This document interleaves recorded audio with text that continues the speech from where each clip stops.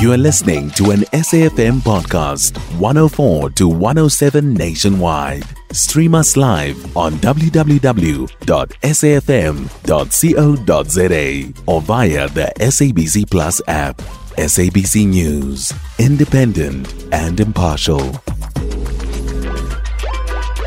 So the Department of Trade and Industry has been facilitating such and making sure that the small businesses, big businesses that are in South Africa, they comply to the principles that are required for exporting the products.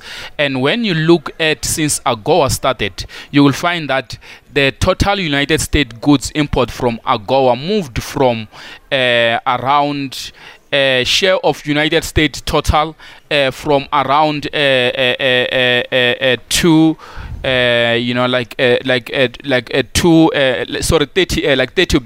billion US dollars, and then it moved in the 2000, and then in 2005 and 2007 it moved to around 90 billion US dollars, which it was the imports that United States was importing from AGOA. And when you look at 90 billion US dollars, is a very big figure. So there are small businesses and big businesses that are benefiting massively on this.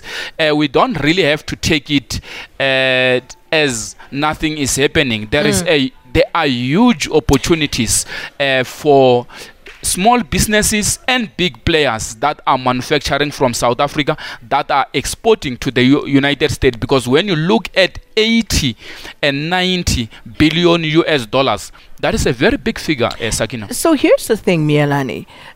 Essentially, South African small businesses don't necessarily need to come to a forum like this to access those opportunities.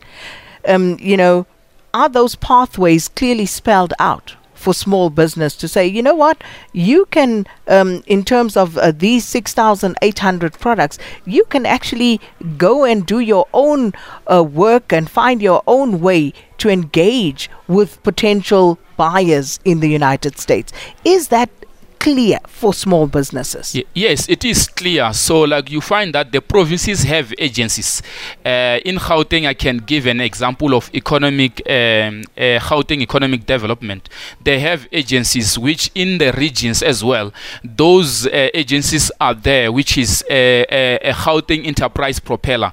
And the provinces, like other provinces as well, they are having their agencies that they are using. So from provincial agencies, producers of products and services that are aligned with the products that are supposed to be exported to the United States, they are collected from there, or they are registered from like layers. And I think that immediately when you come up with products that could be exported, such could really be submitted to the nearest departments, whether they are farmers, whether they are into textile and clothing, whether they are in technology and any other thing that they might be playing on. But pretty much, when you look at agricultural products, textile like related products, a lot of small businesses has been exporting,